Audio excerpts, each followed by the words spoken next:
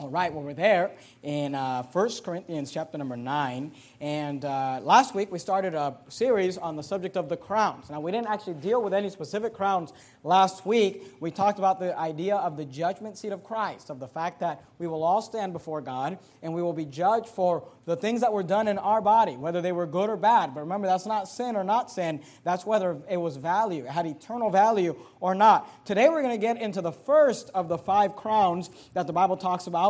And tonight we're going to talk about the incorruptible crown. Now, let me say something about the incorruptible crown.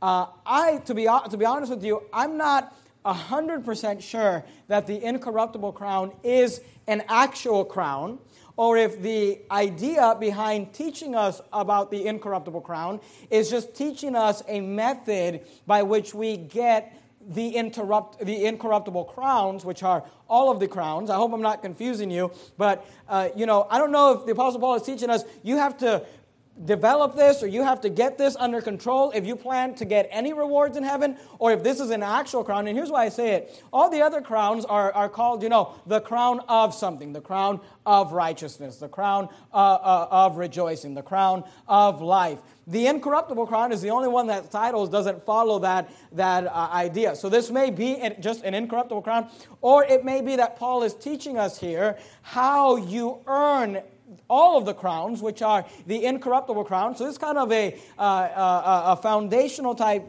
lesson, which is why we're starting with it as far as the crowns are. I'd like you to look down at 1 Corinthians chapter 9, look at verse number 24. The Bible says this, "Know ye not, that they which run in a race run all, but one receiveth the prize." The prize is the reward. It's what you're going to get. He says, don't you know, and he gives this illustration about an athlete. He says, don't you know that an athlete, if someone, is in a race, they're all running, but only one is going to receive the prize. Only one is going to win. He says, so run that ye may obtain. He's saying, run to win. Try to get the reward. Try to get the prize. And here's what you need to understand. When an athlete, and we're not talking about an athlete like, just some high school kid playing, sports or whatever, but maybe someone who's doing this either professionally or doing it for a big, think about like an Olympic athlete. When somebody decides, I'm going to, run in the Olympics, or I'm going to participate in the Olympics, their lives basically become about that gold medal, about that reward, about that prize. And it affects where they go. It affects what they eat. It affects when they sleep. It affects what they drink. Olympic runners aren't, hanging out on Friday nights getting drunk. They're not going through the McDonald's drive-thru, They're on a strict diet. They're on a strict sleep diet. They're on a strict everything diet, because all of a sudden that prize becomes what their life is all about. And Paul equates the Christian life to that race. He says, hey, no, you're not they which run in a race, run all, but one receiveth the prize. He says, so run that ye may obtain. Notice verse 25. And every man that striveth, the word strive means to make great effort, to put work into it. He says, every man that striveth for the mastery. What does mastery mean? It means to win. It means you're the boss. You're in charge. You mastered it. Notice, and every man that striveth for the mastery, and here's what I want you to notice, these words, is temperate in all things. The word we're going to be talking about tonight is that word temperate. The word temperate is an old word that basically means showing moderation or self-restraint. Showing self-control. It's not taking the path of least resistance. Here's what the Apostle Paul says. Every man that striveth for the mastery, every man that's trying to win, every athlete that's trying to win has to learn to be temperate, self-restraint, self-control. When all their buddies are partying and staying up late, they need to go to bed because they got to get up early the next day to work out. When everybody, when it'd be easy to just go get a pizza, they can't do that, right? Because they've got to eat their chicken or whatever they eat, their protein, and they've got, they got to stay on their strict diet. And here's what he says. Every man that striveth for the mastery is temperate in all things, is self-restrained in all things, has self-control in all things. Now they do it, notice, he says, now they do it to obtain a corruptible crown, but we, and here's our crown, an incorruptible. He says, you and I can learn to earn an incorruptible crown if we learn this idea to be temperate, to learn to control self. in all things. Now, what does that mean? Notice verse 26. I therefore so run, not as uncertainly, so fight I, not as one that beateth the air, but I keep under my body and bring it into subjection. Do you see that?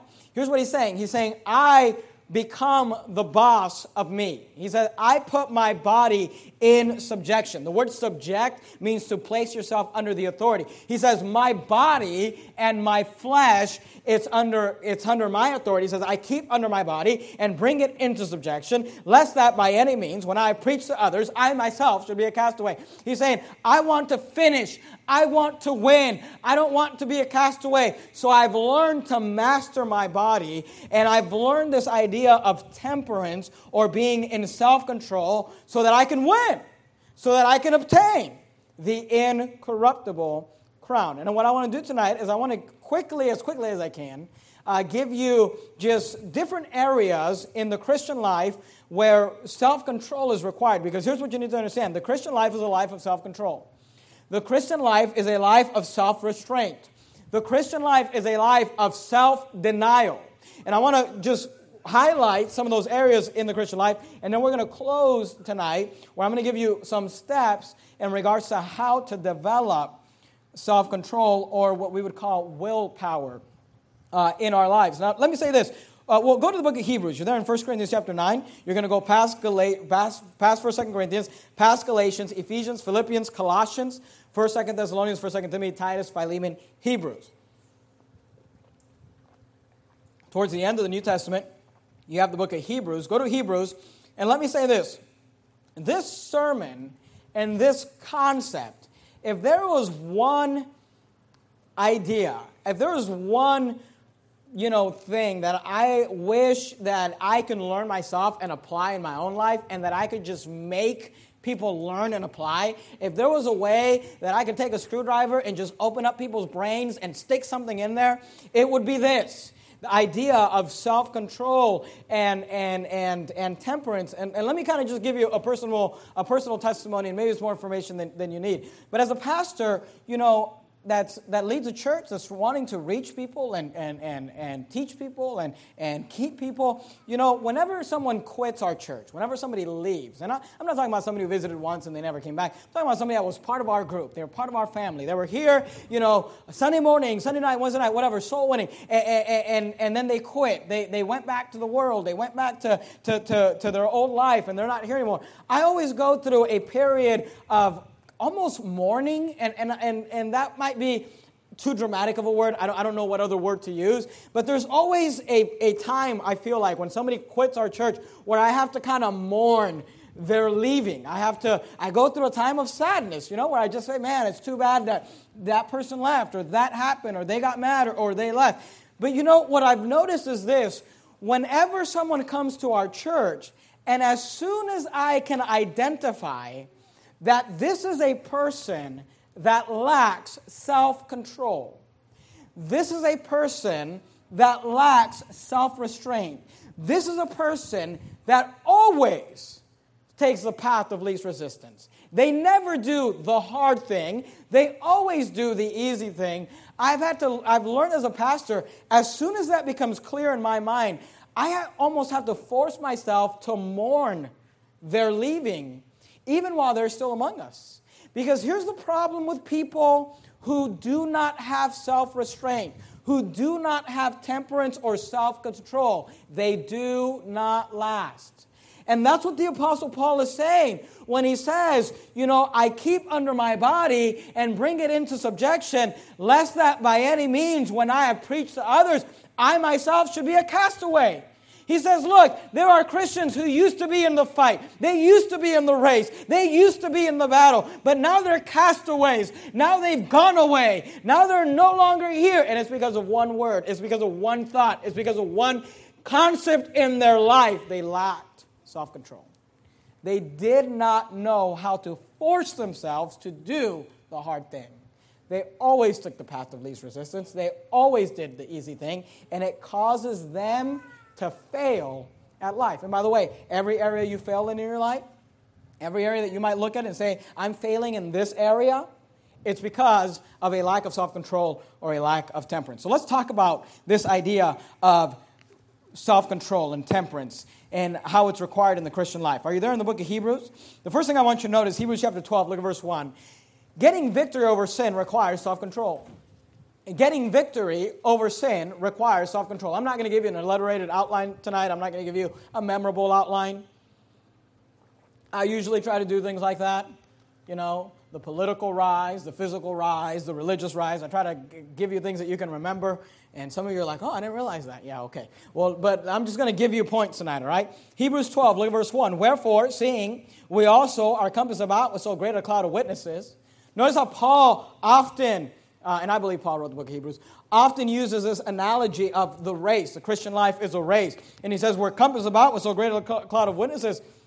He says, let us lay aside every weight and the sin which doth so easily beset us. Now, I believe that a weight in this passage is not necessarily something sinful, because notice it's talked about separate from sin. He says, let us lay aside every weight and the sin which does so easily beset us. I don't know that the weight is necessarily a sin, but it's something that's weighing you down, something that's slowing you down, something that's stopping you. Maybe it's a hobby, maybe it's Facebook, maybe it's video games. You know, I don't know what it is. Maybe it's golfing, but it's something in your life that maybe it's not a sin, but it's causing you to not run your race, not accomplish what you should be accomplishing. And here's what Paul says. He says, let us lay aside every weight and the sin. He says, the sin which does so easily beset us, and let us run with patience the race that is set before us. You don't have to turn there, but in Galatians 5:7, he said this, ye did run well.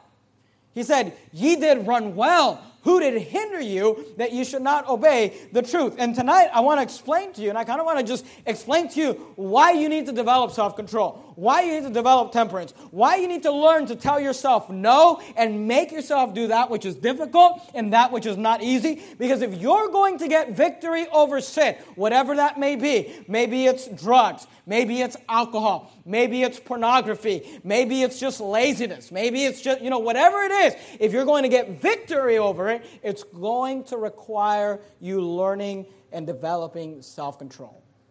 Because the reason we sin is because we take the path of least resistance. The reason we sin is because we do what comes easy. We do what comes naturally. We do what our flesh desires, what it lusts after. And getting victory over sin requires self-control. You're there in Hebrews? Go back a couple of chapters to Hebrews chapter 10. Look at verse number 25. I'm kind of explaining to you that the Christian life requires self-control. You cannot successfully live the Christian life for a long time. You may be able to do it for a week, or 3 weeks, or 3 months, or 3 years. But if you're going to finish the race, you're going to have to learn self-control. Number one, getting victory over sin requires self-control. Number two, being faithful to church requires self-control. Notice what the Bible says, Hebrews 10:25. Not forsaking the assembling of ourselves together. That's a command. The Bible says that we are not to forsake the assembling of ourselves together. In the discipleship class, they go through a lesson on this subject, the idea of being faithful to church. And we teach them in discipleship class that it is a sin. It is a sin to skip church, to purposely just decide, I will not. Notice what the Bible says. It is not a suggestion. He says, not forsaking. He says, here's the command. You are not to forsake the assembling of ourselves together. But then notice what he says, as the manner of some is. The word manner means habit. He says some people have the habit. Some people have the pattern in their lives of just skipping church, forsaking the assembling, not being around God's people. And let me tell you something. The reason you skip church, the reason you don't value church, the reason you're not faithful to church, if that's something you struggle with, is because of lack of self-control. Look, sometimes we don't want to come to church. I'm the pastor. I'm the one that's supposed to be preaching.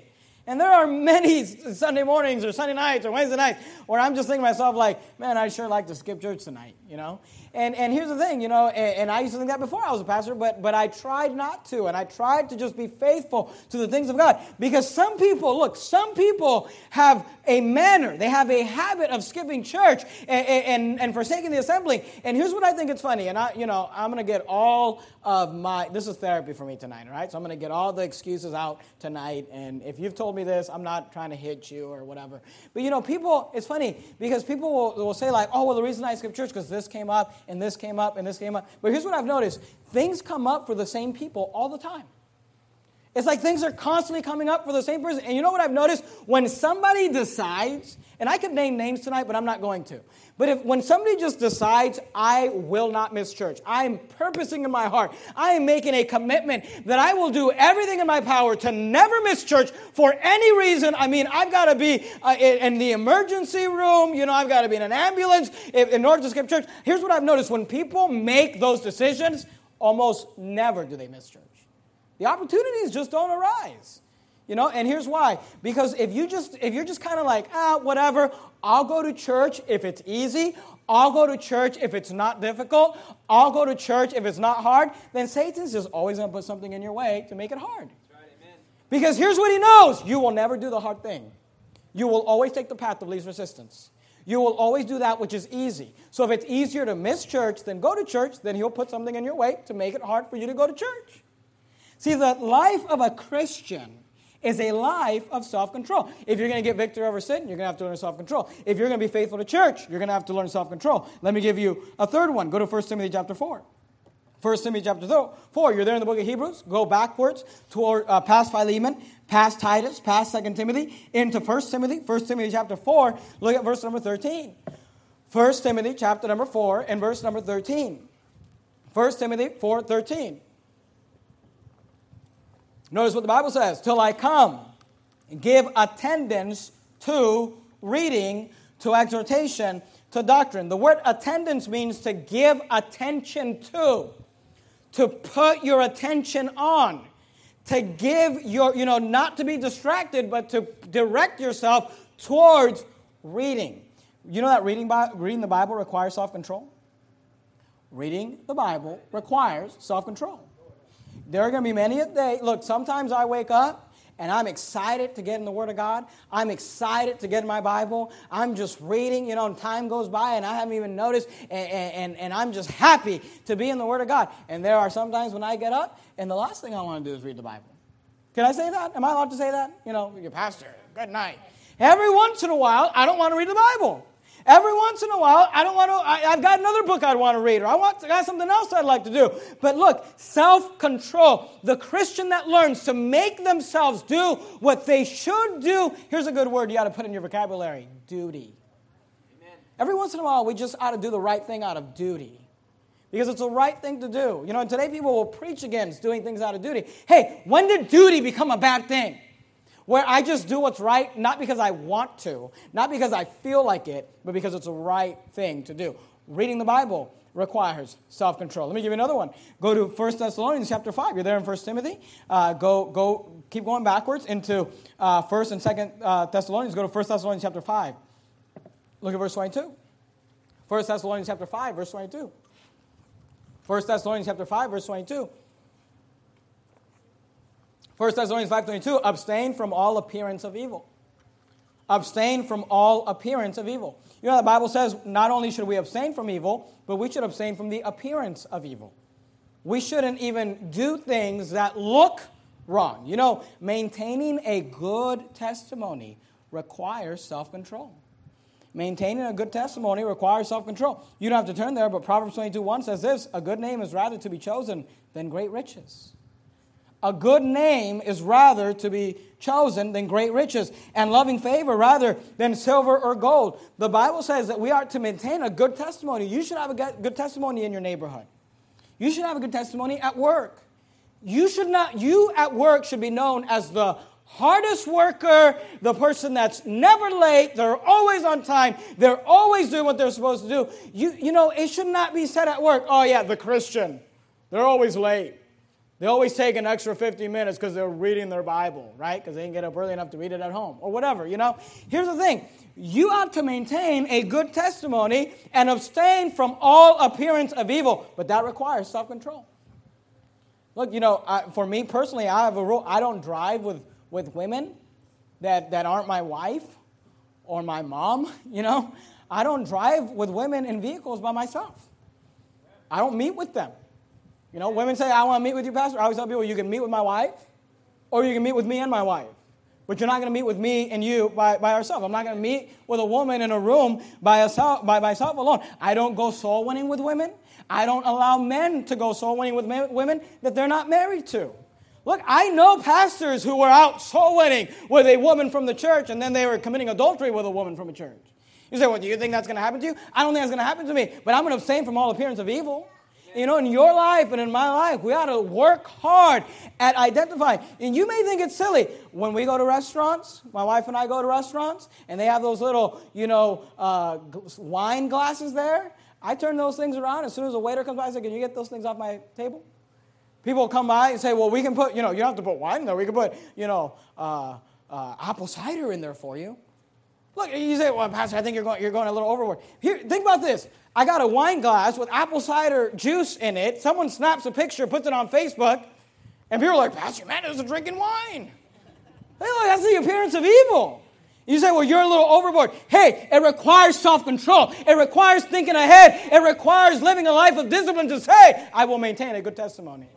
I will live a life that is honoring to God. It requires self-control. Let me give you another one. Go to 1 Thessalonians chapter 4. 1 Thessalonians chapter 4, look at verse 3. 1 Thessalonians chapter 4 and verse 3. 1 Thessalonians 4:3 says this, for this is the will of God, even your sanctification, that ye should abstain. You see that word abstain? The word abstain means to restrain oneself. You know what that means? Self-control. For this is the will of God, even your sanctification, that ye should abstain from fornication. You know that maintaining purity requires self-control? Listen to me. If you're in this room, you're single, you're not married, you young people, if you're going to maintain a life of purity, it's going to require self-control. It's going to require you purposing in your heart and you saying, we live today in a society where they're telling you there's nothing wrong with that. That's old fuddy-duddy. Now everybody can just sleep around. It's no big deal. That's what the world says, and the world, can go jump off a bridge as far as I'm concerned. The Word of God says that it's a sin to fornicate. It's a sin to have a physical relationship before marriage. It's a sin. It's not right. And look, God says it's the will of God for your life. God says, I want you to live a pure life. I want you to live a clean life. Hey, young people, listen to me. God's will for your life is that you walk down that aisle the day you get married and that you be pure and that you be a virgin and that you be clean before God. That's His will for your life. Amen. But that's going to require self-control. That's going to require abstaining from the appearance of evil. Listen, young ladies, that's going to mean you're not going to want to be in a car with that young boy by yourself. I can't believe you would say, my goal is to make sure that my daughters, when they walk down that aisle, they're pure. And here's my goal. I'm going to guarantee it. Amen. There's going to be no, people say, your daughter's a virgin? I'm going to say, I know my daughter's a virgin because there was physically never an opportunity for her to not be a virgin. My wife, she laughs when I make jokes like this, but I'm like, they're not going on dates on their own. I will be the third wheel. I will be there. My eyes will be on them at all times. That's my job as a dad. And I wish some dads would just take that seriously for their daughters and for their young boys. And teach your boys that you ought to be clean. You ought to be pure. And how about some of our mature Christians? Why don't you get the sin out of your life? Say, well, it's hard because it requires self-control. Because you always take the path of least resistance. Because you always do that which is easy. Because you never do that which is hard. Maintaining purity requires self-control. Let me give you number 6. Go to Ephesians chapter number 6. You're there in 1 Thessalonians. Keep going backwards. Going to go past Colossians, Philippians, Ephesians chapter 6. Ephesians chapter 6, look at verse number 19. Ephesians chapter 6, look at verse 19. Ephesians chapter 6, 19.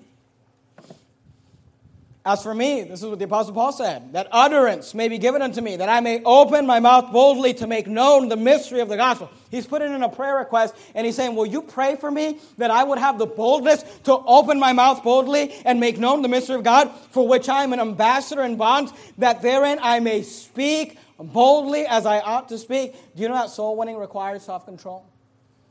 If you're going to be the witness that God has called you to be, if you're going to be the soul winner that God has called you to be, and you're going to speak up for God to your neighbors, to your coworkers, to your friends, out soul winning to a complete stranger is going to require you getting self-control. Hey, by the way, just showing up on Saturday morning requires self-control.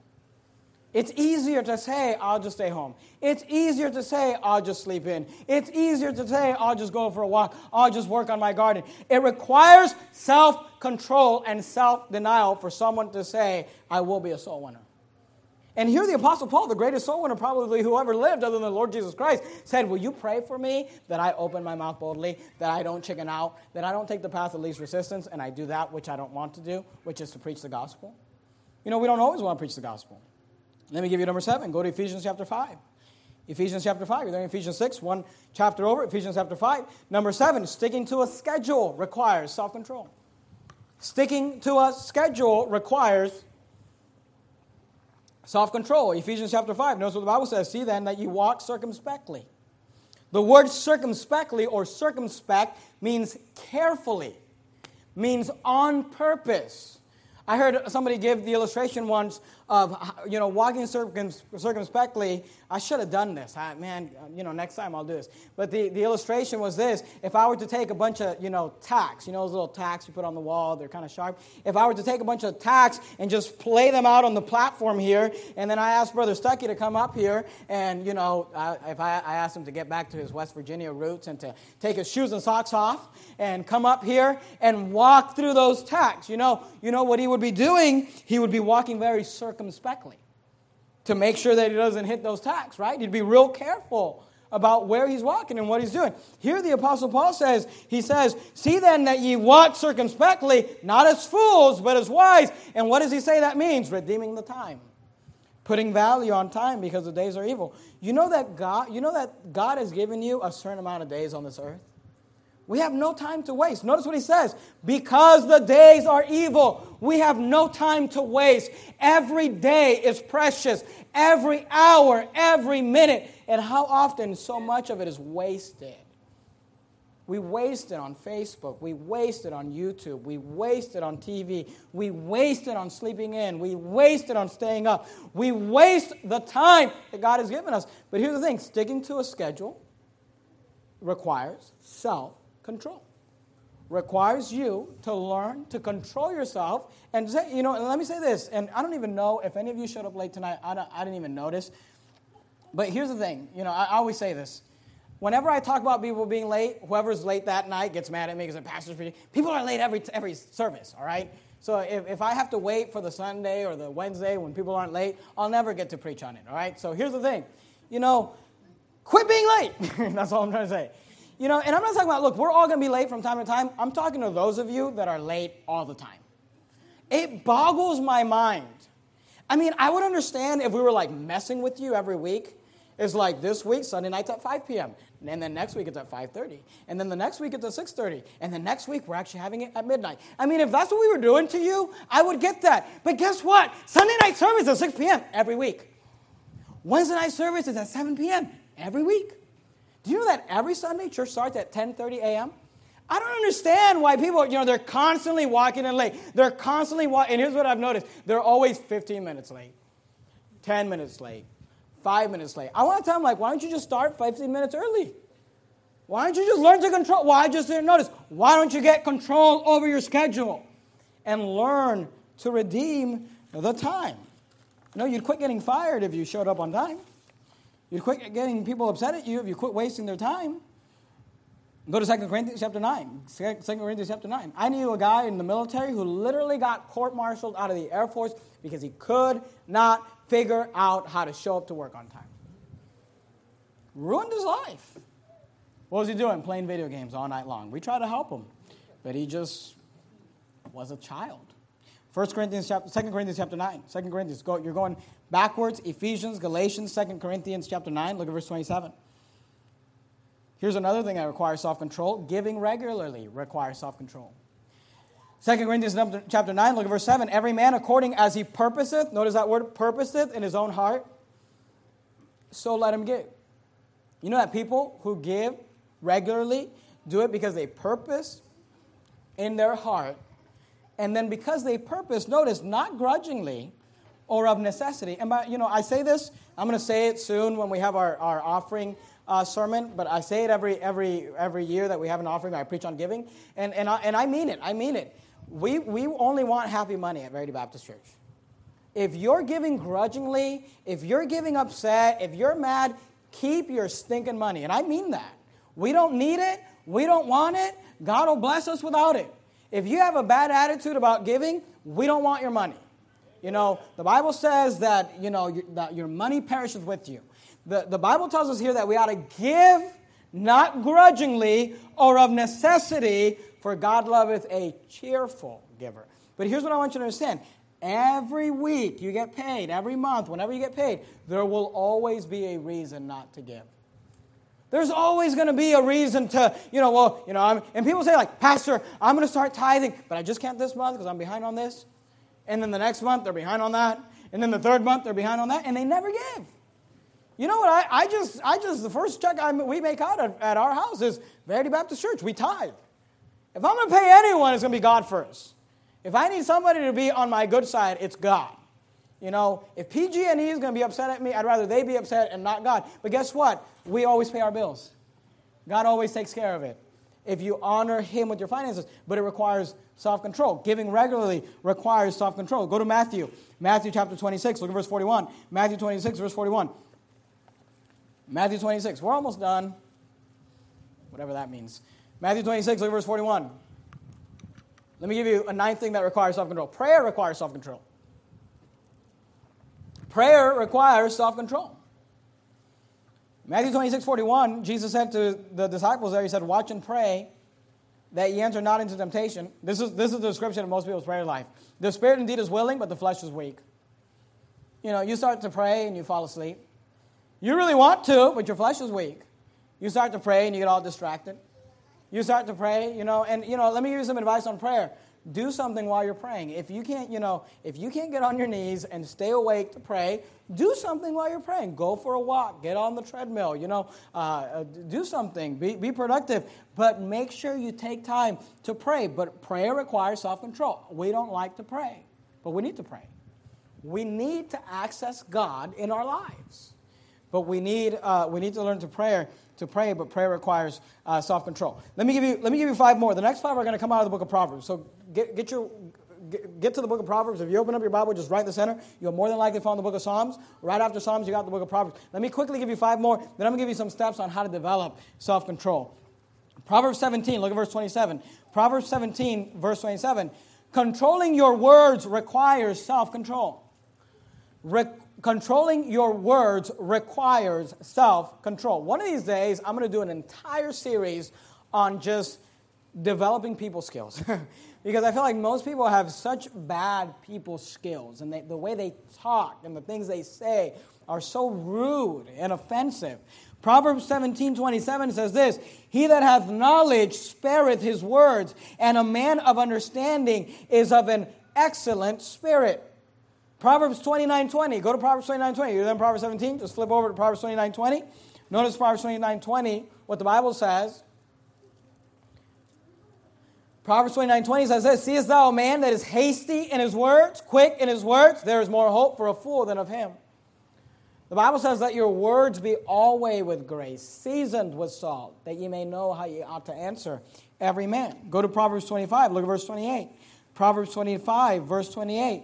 Not only controlling your words requires self-control, you know that mastering your moods requires self-control? I'm going to get in trouble here. Mastering your moods requires self-control. Proverbs 25, look at verse 28.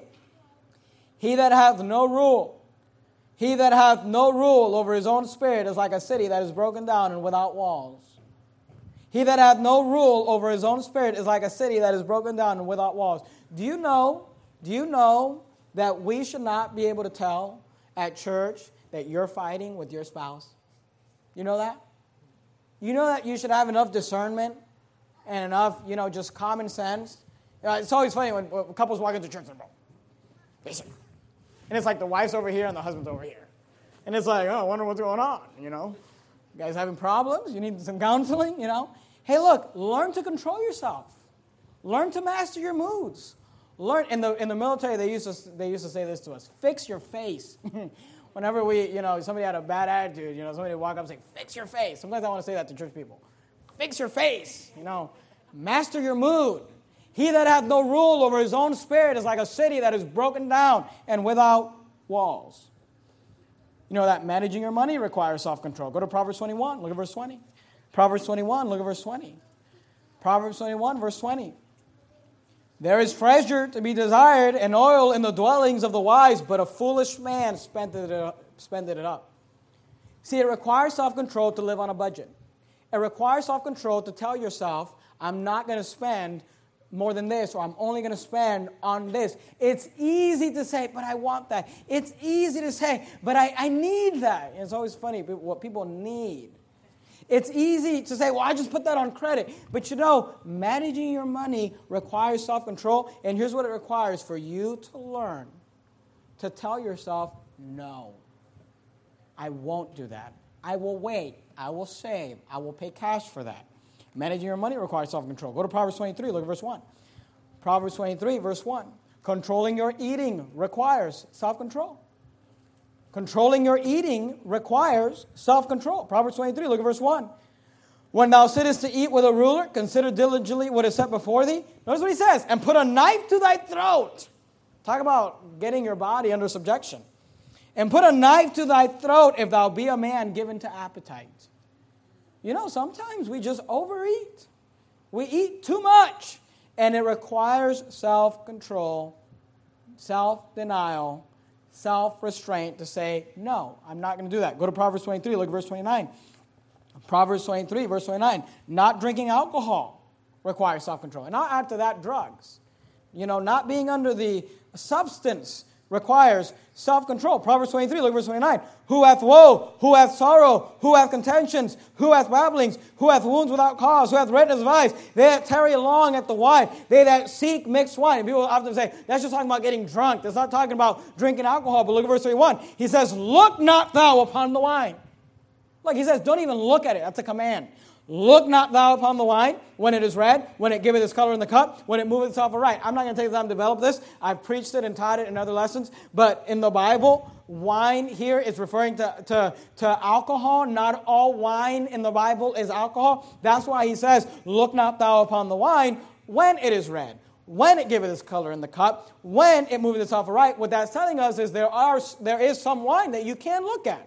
Because the Bible word, often, in the time when our King James Bible was written, the word juice wasn't used as commonly as it is today, and they would call juice wine and alcohol wine. But you can look at the context, and he says, hey, look not thou upon the wine when it is red, when it giveth its color in the cup, when it moveth itself aright. He's saying when it's fermented, at the last it biteth like a serpent, stingeth like an adder. Thine eyes shall behold strange women, and thine heart shall utter perverse things. Yea, thou shalt be as he that lieth down in the midst of the sea, or as he that lieth upon the top of the mast. They have stricken me, shalt thou say, and I was not sick. They have beaten me, and I felt it not. When shall I awake? Here's an addict. I will seek it yet again.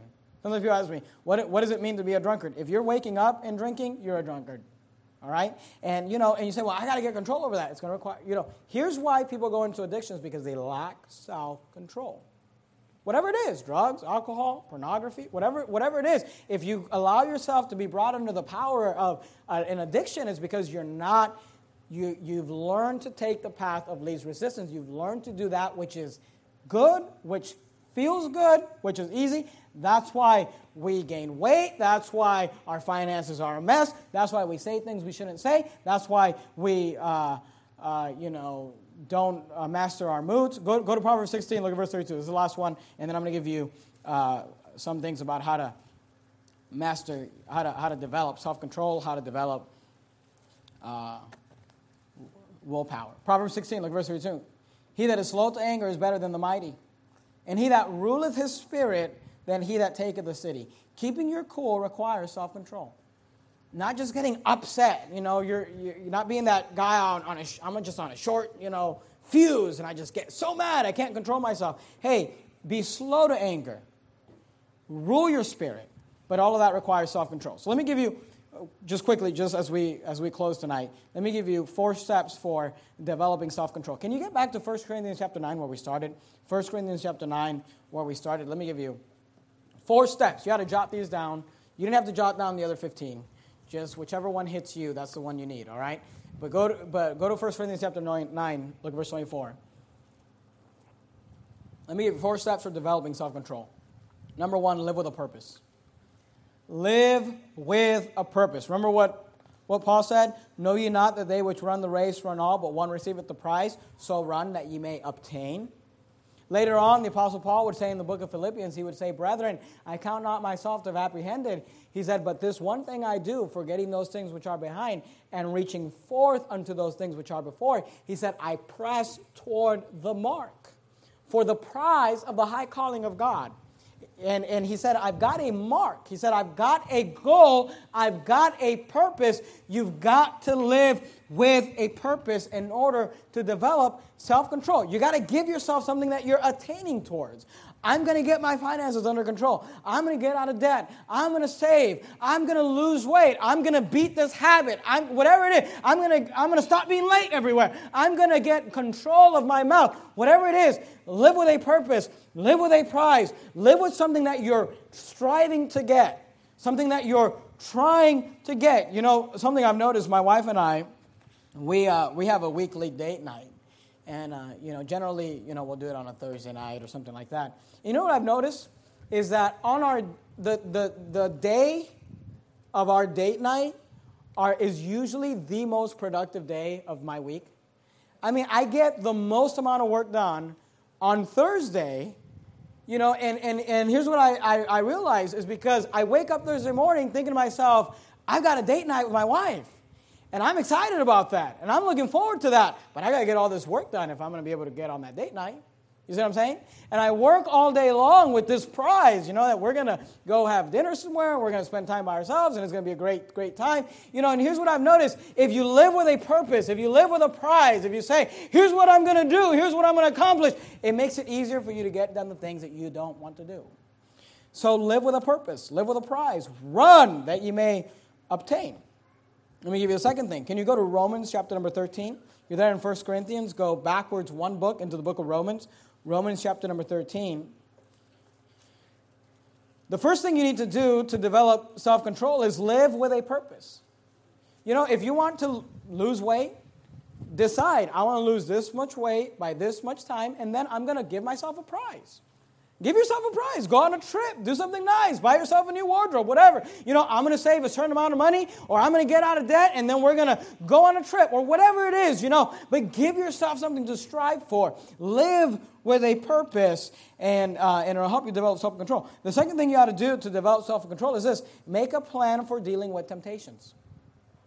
Make a plan for dealing with temptations. You're there in Romans chapter 13. Look at verse number 14. Romans 13 and verse 14. The Bible says this, but put ye on the Lord Jesus Christ. Notice, and make not provision for the flesh, for the lust thereof.